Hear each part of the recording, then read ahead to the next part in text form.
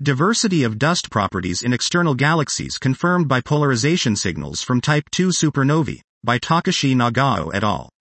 Investigating interstellar dust properties in external galaxies is important not only to infer the intrinsic properties of astronomical objects but also to understand the star-planet formation in the galaxies.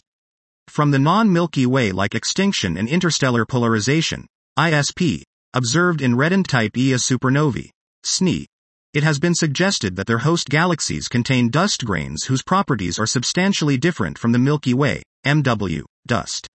It is important to investigate the universality of such non-MW-like dust in the universe. Here we report spectropolarimetry of two highly extinguished Type II SNI, SN 2022 AAU and SN 2022 AIM.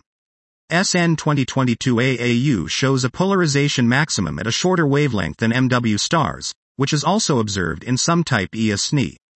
This is clear evidence for the existence of non-MW-like dust in its host galaxy, i.e., NGC 1672. This fact implies that such non-MW-like dust might be more common in some environments than expected, and thus it might affect the picture of the star-planet formation.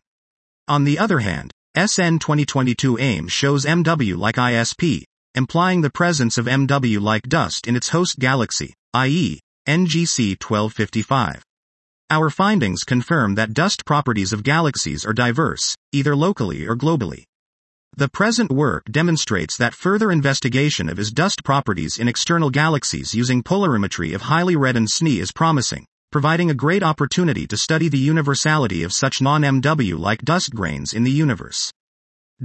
This was Diversity of Dust Properties in External Galaxies Confirmed by Polarization Signals from Type II Supernovae, by Takashi Nagao et al.